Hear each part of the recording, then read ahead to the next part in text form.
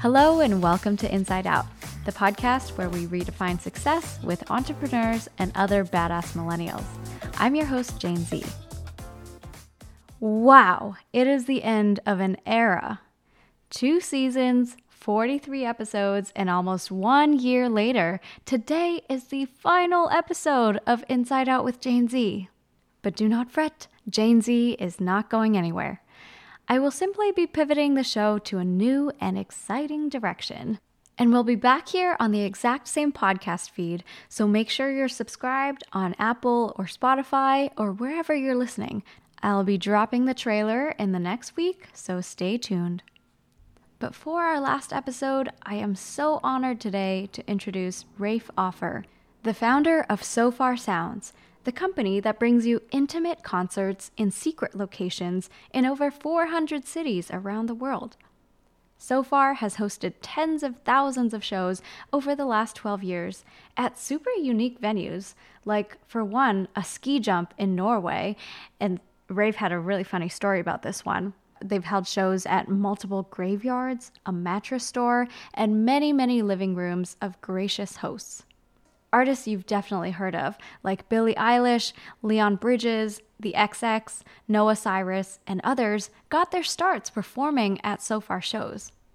At last count, they've had over 80 acts go on to win or be nominated for Grammys who were relatively unknown when they played. Today, Rafe and I chat all things music and business. He shares a fun little story from pre-Sofar days about his 60 minutes of fame at Disney World, and how he's managed to build and keep growing a live events company through the pandemic. Before we jump in, I want to say a big thank you for tuning in to Inside Out. This has been quite the journey, and I'm so grateful you're here, whether it's your first episode or 43rd. I'm cooking up some exciting content for the next leg of the journey, and I really hope you'll join me. So make sure you're subscribed and be sure to follow Inside Out with Jane on Instagram for live updates. That's it for my PSAs. Enjoy the show. Welcome to the podcast, Rafe. Thank you, Jane. Good to be here. I think we should tell listeners how we met. So I went to my first Sofar show in Boston, and you happened to be in town from London. And we met, of all places, in the bathroom, gender-neutral bathroom, very progressive. I remember you were very friendly and you asked, hey, have you been to Sofar shows before? How did you hear about it? And I just thought, wow, like this guy's really friendly. And I had no idea until they started the show and the host announced that Rafe Offer, the founder of Sofar Sounds, is in town. And I was like, oh my God, that was the guy. I hope I didn't say anything stupid. Far from it. I always love it when I talk to people and it's their first time, because you get a sense from somebody fresh who hasn't been before. Do they even like it? What do they think? And can we learn to be a bit better? And I just thought you were super friendly. And the guy who you were with, who I think was, a musician who played that night. So it was all, as you said, it all just worked out because I was able to hear more about him too. Yeah, my fiance happened to jump into one of the shows. Yeah. Our friend Makati was in town and he was playing that night. Yeah, it was a great show. Every set was amazing. You guys do a wonderful job of vetting. So you came over and did like a US tour, right? For a month or so? I did, yeah. After I met you by the bathroom that night, I think I attended 11 events across America. It was a real joy. Yeah, first of all, you see our great country, and you get a sense for how different it is, and also how the music changes locally. Because everyone was intimate, like where we met, i.e., 70, 80 people, something like that. Mm-hmm. But it was the local scene, and whether you're in Louisville or Los Angeles, it was always a little bit different, and yet the same, because there are people coming together to enjoy music. Do you feel like you got local musical flavors of every city you went to? Totally. In the South, there was more bluegrass, more gospel, slightly more soul. Although you find soul everywhere, it was just slightly more. And the West Coast, it was more airy, more sunny. And then in the Midwest, possibly slightly more rocky with little lashes of hip hop and soul, especially in Chicago. So yeah, you do get a flavor, and then you get the flavor just in the way people are, the accents, the different forms of hospitality. When in Kentucky, I was offered bourbon. When in Chicago, I was offered a certain kind of local beer. Every city's got its libations. Yes, exactly. You grew up in the States, right? Was it Chicago where you grew up? Yeah, I grew up in Chicago. I do live in London now, and I'm calling you from there. But I spent much of my life in Chicago, and I also lived in California and New York before coming over here. This is a long time ago now, but what did your life and career look like before So Far? I heard you were a Mickey Mouse marketer at one point. It's funny, my first day at Disney, I was asked, along with the other 12 people, to dress up. And they take you to Disney World. And I'm not supposed to tell anyone this story, but I'm sure I'm not the only one to reveal this little secret. They take you, quote unquote, backstage to like an area that's like the size of a football field. And they ask you who your favorite character was growing up. And I said Goofy. Then they measure you for that costume. In my case, I wasn't tall enough to be Goofy, so I ended up finding basically my 15th choice after all the sizes didn't quite work.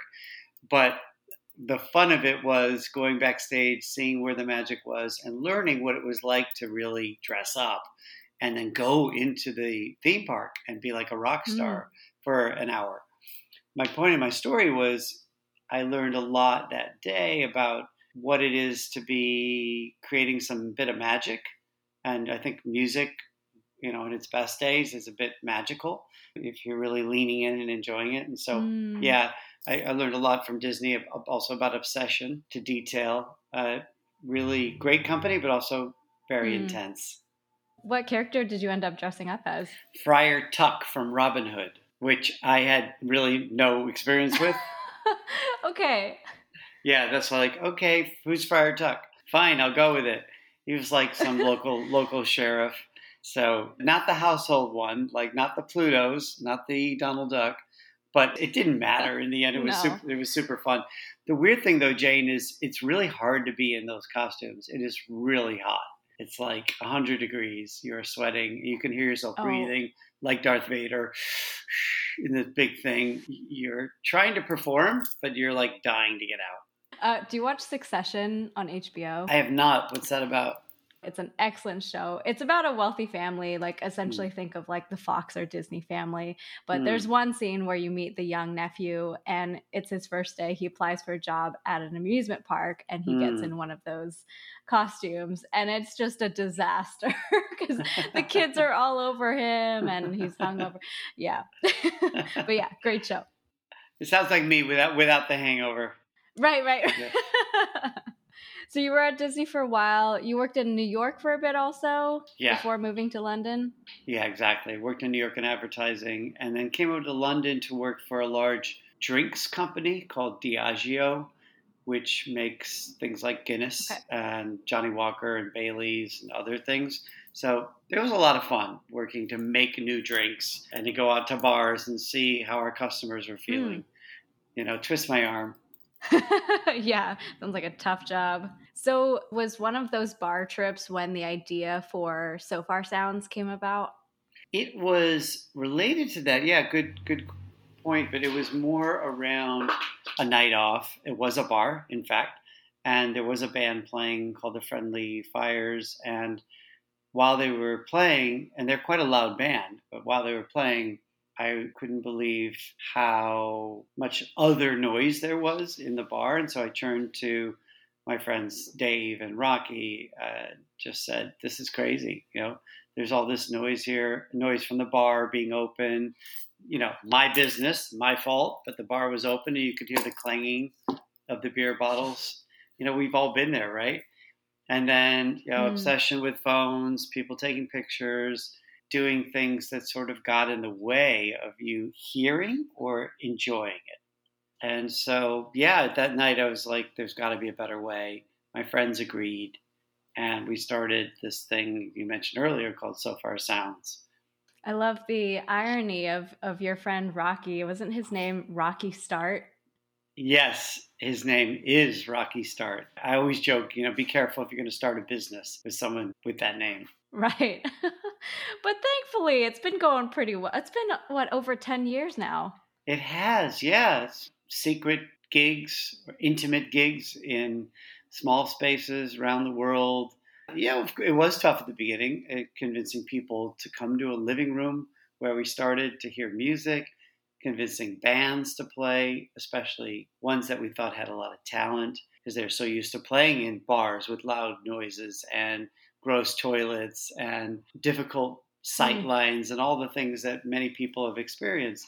But it was actually hard to convince people to do something new.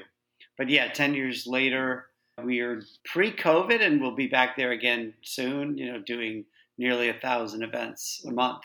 Pretty crazy. Wow, that is pretty crazy. Those beginning days you mentioned, the hard part is like getting people to do something new. But would you say both the audience and the musicians? Absolutely. And also getting someone to offer to host. So the musicians, it takes time because they're not sure they want to do it unless it feels credible. The more really good musicians you're able to convince to come, the more likely other good musicians will be like, okay, that's something I'd like to try. And also, you have to build up a bit of time where they know that it's worth their time to come because people will be appreciative. And then after the event, people will support you. If you come and play to only 70, 80, 90 people, but those 80, 90 people become evangelists, that's pretty special. They then share it with all their friends. In the early days, we always made a video, and now we still do, but not quite as frequently because we do so many. But if you come and there's some content made, that's really helpful as well. Fans, it was a little easier because it was free for years, and we're like, just come, trust us once, check it out. Whereas hosts was always hard because we were like, we're going to try to get 80 people to come to your house if you can fit them, or church basement or carpet store or whatever. And you're not going to know them well, but trust us. They won't trash your place. It'll be okay. Trust us. So that even today, years later, is still occasionally challenging. Does it usually work out? Like no drama, no trashing of places? I mean, it always works out. So we've done maybe, I haven't counted recently, but let's call it north of 40,000 events. I'm probably off a bit, but it's a lot, whatever it is.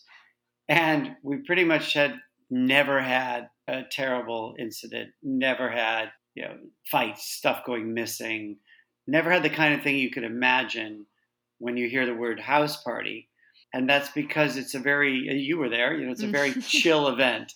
It's quiet. People don't get drunk. Yeah. It's not about anything. And it's over early. It's over at like 10 o'clock. So it's a lean in, almost like a meditation to music. So I wish I could sit here and tell you stories of chairs going flying through windows. That might be more fun. But no, that would not be fun for you from the business side.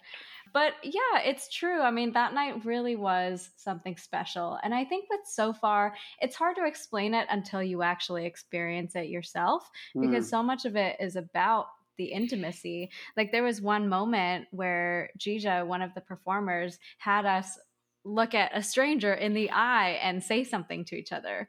Like you would never get that kind of experience at a big stadium concert. So I thought that was really, really special. One of the things that happened early on was it felt more like a community, in that barriers are down because it's so quiet and because people usually sit on the floor and they're next to each other. And even if you don't know somebody, you're friendly. And many of the events are bring your own. So people would share or like, hey, I forgot my wine opener, and conversations happen. And I think really importantly, people are coming, they don't know what they're going to hear. Not at every single one. We do other types of events, but most of them. So I think people are just up for it, up for meeting people, doing new stuff. I feel like you could resolve so many political debates by just putting people at a SoFar show, just letting them mingle. I've been thinking a lot about that, not necessarily SoFar, but just in general, that if you realize you have something in common with somebody, like a love of art, an artist, a painting, a sports team, whatever, that that's a short distance. And then you're like, oh, by the way, we massively disagree politically, but we've now realized and established we're humans who love this band, and then we can work from there. So I think you're onto something really important when you talk about the world is definitely closer together through those things. We bring so many people together to the point where people often come who are single or on a first date. And we've had, I think at last count, about 28 people meet someone at the event that they got married to later. Oh, that's beautiful. We've had proposals and on tape, and we've had the people getting married invite back the band that played that night to play at their weddings because it was obviously so meaningful that they met on that night. Oh, wow. I love that. That's so beautiful.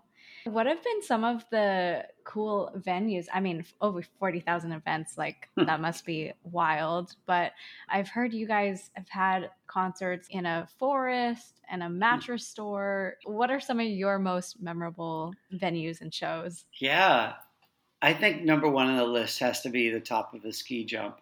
And that was outside of Oslo, Wow. Norway. And it wasn't our idea, it was the government's idea. They had this ski jump that was not as busy in the summer. I think they used it for bungee jumping. So they invited us along to have an event on the rooftop observation above right where you would jump off for the ski jump, which actually fit about 50 or 60 people. So the day came, and we usually have three bands, and the main act was quite well known because by then it was a thing which had coverage with local media and stuff like that. And so anyway, the band came, and they had thought it was at the bottom of the ski jump. They didn't realize you had to take this little elevator up to the top, and it's super high. And that's when the lead singer revealed that he was afraid of heights. Oh no. How are we going to get him to the top? So a lot of hand holding and maybe a few drinks later, he did get up to the top. And then as soon as he got to the top, they were getting ready, like a helicopter flew by really low, like to the point where you're like, whoa. It was just one, scary moment after the next. It was very, very, very windy. It rained. Then just as the gig started, it stopped raining and it was all fine. So that's super memorable. Wow. I think we've definitely done some in graveyards, and that's always interesting. And as your point of forest, we've done them in centuries-old museums in the UK. I mean, you just pick a place, and as long as it's quiet and there's room for people to sit, maybe we can have a gig there. So have some of the shows been unplugged? Because I imagine a big logistical challenge is just lugging all the equipment and amps and gear and all that. Most of them over the years have, yes, been unplugged. That's how we started, because you're absolutely right. And then when the musicians said, you know what, I do need something, we would often make it DIY and just say, okay, bring your own, and let's just make it stripped back. So it's super rare that we have like a massive sound system. Now, as we're a little more established, we try to bring a small speaker system to make it work, but not always needed. So at this point, you guys have had some pretty big names at your shows. I was looking at your YouTube, and I actually didn't put the puzzle pieces together till later after I went to a Sofar, because I've seen the Sofar Sounds YouTube channel, and I remember watching Billie Eilish on your channel, Napalm, Noah Cyrus, like really they're blown out of the water now, but started at humble beginnings with Sofar Sounds. Do you see Sofar as sort of an incubator for musicians? It's a great question. Almost, I would say. I guess when you think of an incubator, like we're there nurturing and working with them and getting them to the next level, I think we do that more informally. And part of the vision of the company over the next few years is to make it more plausible that if you do play a Sofar, you will get support and you will have a better chance of succeeding in some ways. And when I say success, I don't mean we'd ever promise anyone would become famous or a star. It's more about giving you the tools to get the word out better and to get more fans and to get more money and all the kinds of things that can help you as an artist reach your dream of being sustainable. I would say that that's, to me, the goal. Can we get more musicians who are just starting out sustainable, i.e., they don't have to take another job, they don't have to do something that's kind of soul destroying for them because they're doing what they love and is paying them enough money to pay the bills. So I think that's how we look at it. We are also really careful about who comes to play, because if you're a fan and you're paying money now, we want to make sure that you get rewarded with, especially if we're going to surprise you, something that feels really good. Still today, most of the world is still free. It's just in the US and the UK, where we've grown so much, we have a ticketing system. But the point is, whether you're paying or not as a fan, we like to have the music be of a high quality. So to your point about Incubator, yeah, it's more likely that if you have a Leon Bridges who played in Dallas, or the XX, or a band called Bastille who played over here, when you have these acts playing, they're going to go somewhere. I think at last count we had over 80 acts go on to win or be nominated for Grammys who were unknown when they played. Wow, that's amazing. Yeah, on the money thing, I mean, that's the constant struggle for musicians, right? Just trying to make it, always hustling for gigs and trying to pay rent. My fiance went to music school, and a lot of his friends are/were full-time musicians. A lot of his 20s was hustling to work at wedding gigs and whatnot. And he's been involved in a couple music startups as well. But, it's hard making money in the music world. If you're open to share, on the financial side, how did you guys make it work when the concerts were free? Yeah, well, when the concerts were free, we were doing this as a volunteer project. I didn't pay myself for 5 years, more than 5 years. So we started it out as a hobby, and it would work because, everybody would come, they would volunteer, they would do it for fun. People would, donate their space. People would donate some time to welcome people at the door, to MC. To your question before about the sound equipment, usually the bands would bring it, but maybe we'd pitch in. And then we'd even have people doing videos afterwards for the love of the project. So we had it going that way, and it was only when we got noticed and a lot of people wanted to come, and we're like, we would have 1,000 people wanting to come to one event, and you could fit 50 or 60 in the room. We're like, we should be doing more. So that was the point when we decided we needed to charge so we could pay ourselves something. We wanted to do it in a way that could help a lot of musicians. So that's when we decided to raise money from investors. So we just tried to grow in a way where we were sustainable so we could help make the musicians sustainable. Wow. So you didn't pay yourself for 5 years. Were you working a separate job at the time, or were you kind of living off of savings? I was freelancing. Freelancing is a great thing, right? You can make a bit of money here and there. I made enough to pay for my existence, my family. And I did this. So this was like 5 hours a week, then 10 hours, then eventually 20 hours. And I think that was a bit of a cutoff point. To be honest, Jane, many, if not most successful entrepreneurs are jugglers and who find a way to make money that has nothing to do with their startup for a while, some for a long time. And then they cross the line to making it full time when it's successful. Thank you for sharing that. I'm so glad you said that and put it out there as someone who's stuck with it for so long, because I think, especially here in the States, there's this idea that you have to go out and raise a bunch of money, grow the thing as fast as possible, and put your all into it. And I think not as much talked about is, well, there's different ways of making it work.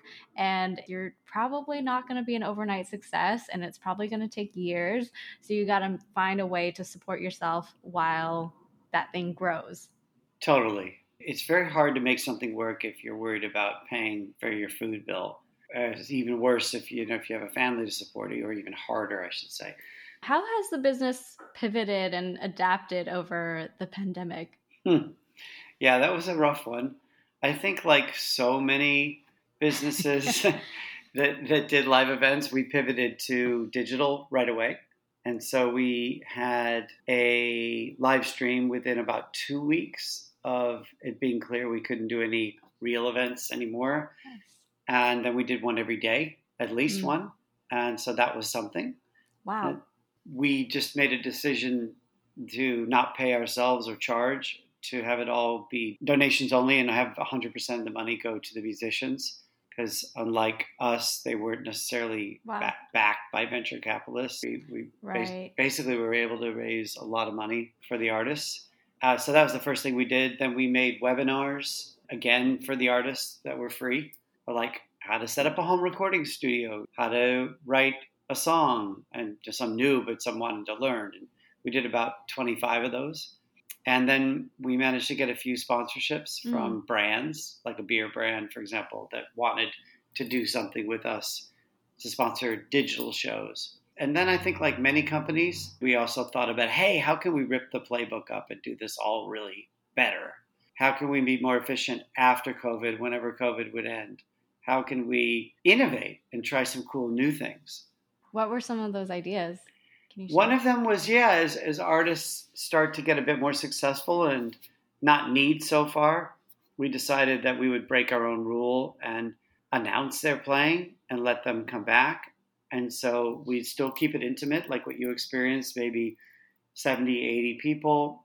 But the difference is we'd say such and such band is playing, who already has a bit of a following, and might play normally to 500 people or 1,000 people or 2,000 people.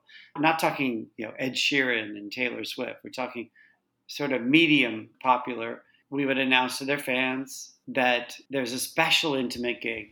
And if you want to go, this is where it's going to be. And we decided to make the ticket price more expensive, but up to the artists so they could decide what they thought their fans would pay to see them in a small space.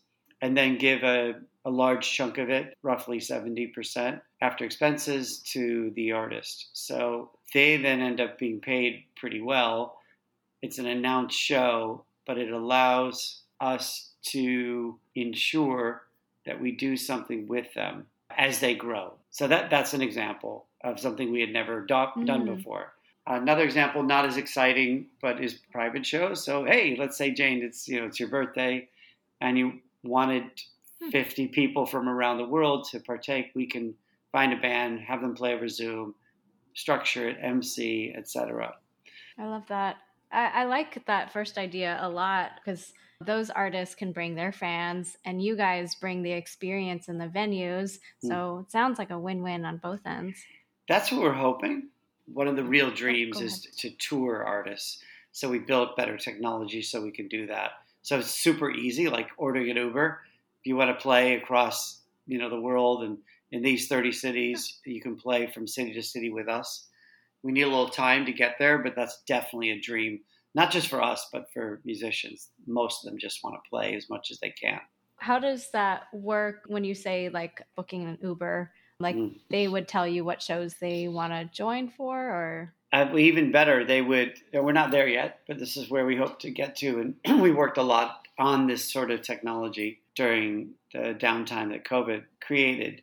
The sense of, I'm going to either already be touring the South, but I have these 5 nights when I'm not having a gig, and I can look on a map and plot where I'll play with Sofar, if Sofar is in that city. Or, I want to just travel with Sofar. And so I just type in these 10 cities and press go, literally. And then the city leaders or whoever's booking for those cities get the request, and they would have to line up the dates. So that's what I meant by booking Uber. Just down to the sense of just pressing a button and making something happen. Huh. That sounds very cool. I guess that's the beauty of secret shows where you don't announce the musicians, is you could change the lineup up to the last second, right? Yeah, and they can drop off. And you're right. That's actually saved us many times. Like, oops, this act isn't playing, but here comes another one. And people don't know that happened. You can even change the venue last minute sometimes if you need to. Right. Going back to the creating magical experiences, what's the show or maybe a few shows that changed your life in terms of the music or just the experience?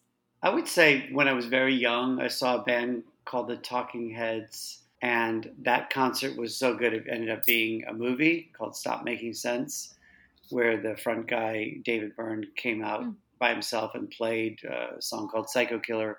And then he had, I think, 13 people, and each time they played another song, another musician came out. So second song was 2 people, third song was 3 people. And by the time they were at song 13, there were 13 people on stage. And it was magnificent. Wow. It was magnificent. That was just ridiculous. I think with Sofar, the first time I watched a beatboxer at Sofar play unplugged without the mic, a guy who had played for, 10, 20,000 people recently, but then played to 100 of us unplugged. And we learned later he was one of the best beatboxers in the world. That was insane because it was just so unexpected to be in this room and hear this guy doing his craft at such a high level, but with no mic. So I think things that change the game and just you don't expect always made me think, hey, how can we do something a bit different? How can we break some sort of rule in a way that makes it better? I'm crazy, but I always think, wouldn't it be great if we could watch music at different levels? Like imagine flying chairs. Instead of everybody sitting on the ground and barely being able to see and arching your neck up, why can't you use all that space? Forget about the insurance policy. But why can't you have all this space to just have people watching, literally from any angle? So the point is, every time my world's been rocked, there's always been something just slightly different. There was like broke a barrier in some way. So I was in Nashville a couple months ago, and we got to tour the Ryman Auditorium, I guess the home of country music. But the way the theater is designed is such that the balcony actually overhangs the lower level seating. And so even if you're up top, you feel like you're really intimate with the musician because you're like really up close. Okay. It's not far back like other theaters are. Yeah. And so it makes a big difference as a fan? Yeah, for sure. I guess the challenge for you guys is every venue is set up a little bit different. So are there like mobile things you can bring in? It'd be a fun design challenge. It is a huge design challenge, both for the sound as well as things that help make it feel like a Sofar. Fortunately, the biggest thing that differentiates what we do is the focus, the quiet.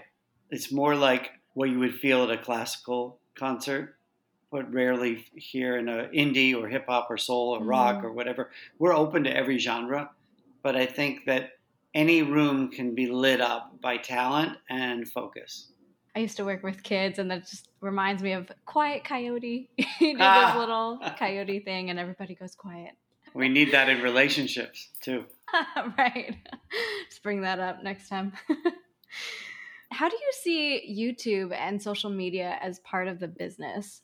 Like, do you see that more as promotional material, or do you see that as like a core, almost revenue line for the business?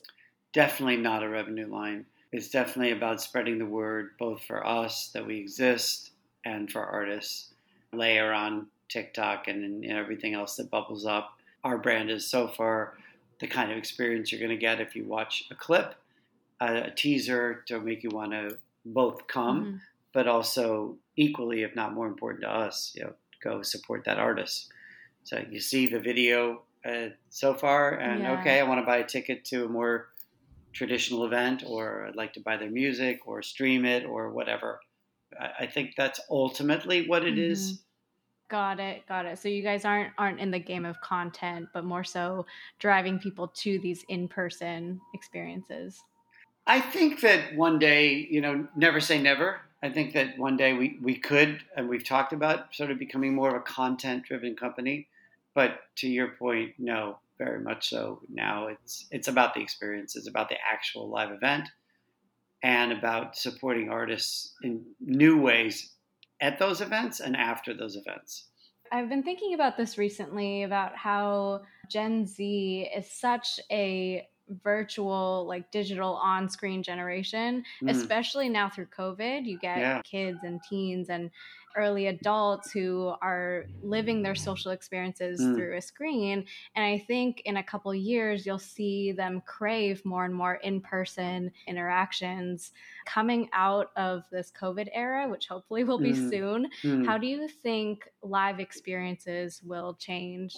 Well, Gen Z is embracing this sort of experience. And I think there is definitely a love-hate relationship between that generation and technology.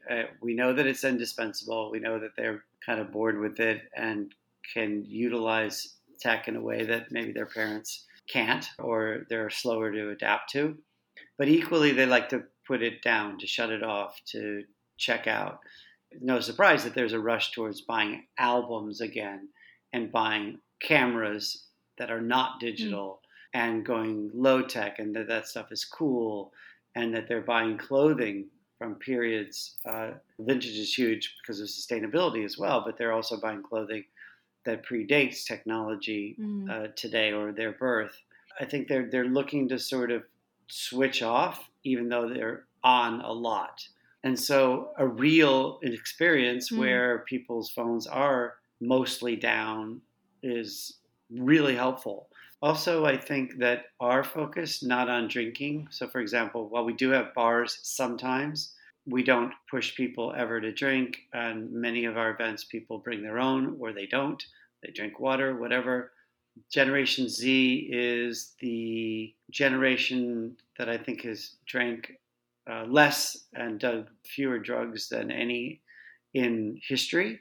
And since it's been tracked, I'm not saying that they don't. They obviously do and enjoy it, but it's way less than other generations. And so I think that an event that is, it's fine to do those things, but it's just not the emphasis, I think is also a good thing for them. We also know all about authenticity, no matter what you think of cancel culture or woke or all of the other trends and terms that are being thrown around. There's no question that you have to be authentic. Any event that is pure, that is stripped back, that is not rampantly focused on profit, I think that that's really useful. And while so far as a company that is trying to make money, we're doing it because we love music. And so you think of that generation and probably the one after that being very keen to cut through the BS and find things that feel real and that they'll embrace that. Rafe, I'm so inspired by what you've built and just the pure fact that you've stuck with so far for so long and probably will keep doing this like years into the future. For any entrepreneurs listening, what advice do you have on just staying sane and sticking with it? Yeah, I mean, first thing is, if you're going to be an entrepreneur, you definitely have to pick something you like to do. Unless you're a mercenary and you're just going to do it for a few years and out. But if you're an entrepreneur or a serial entrepreneur even, you just got to think this is going to be a 5-year thing, maybe more. And am I going to love it? And would I do it if I made no money from it, and just got experience or I just helped the planet in some way? For me, yeah, I would do so far as I did, money or no money. And I have other ideas and other things I've supported on the side that are non-music. And I think the commonality is all those things. I just love it. So that's, I think, the most important thing. And I think then the second thing is it's really good to start something with other people.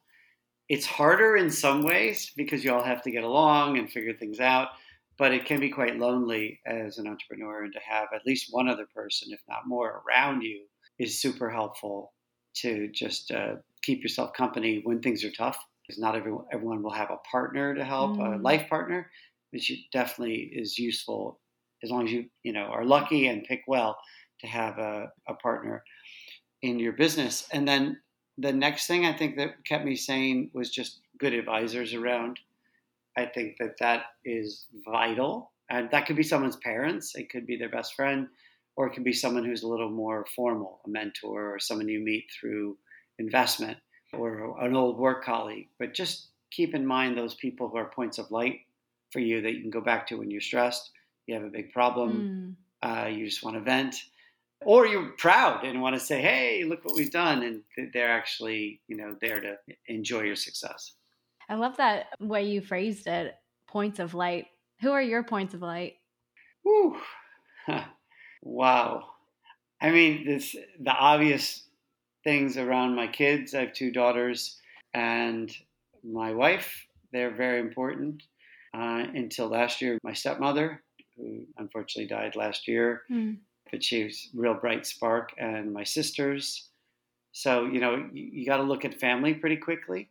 And then I have a couple of friends in the UK, because I've been here 21 years, who become very close and who were there for me with Sofar and would always speak the truth, challenge. A good friend is someone who challenges everything in the right way.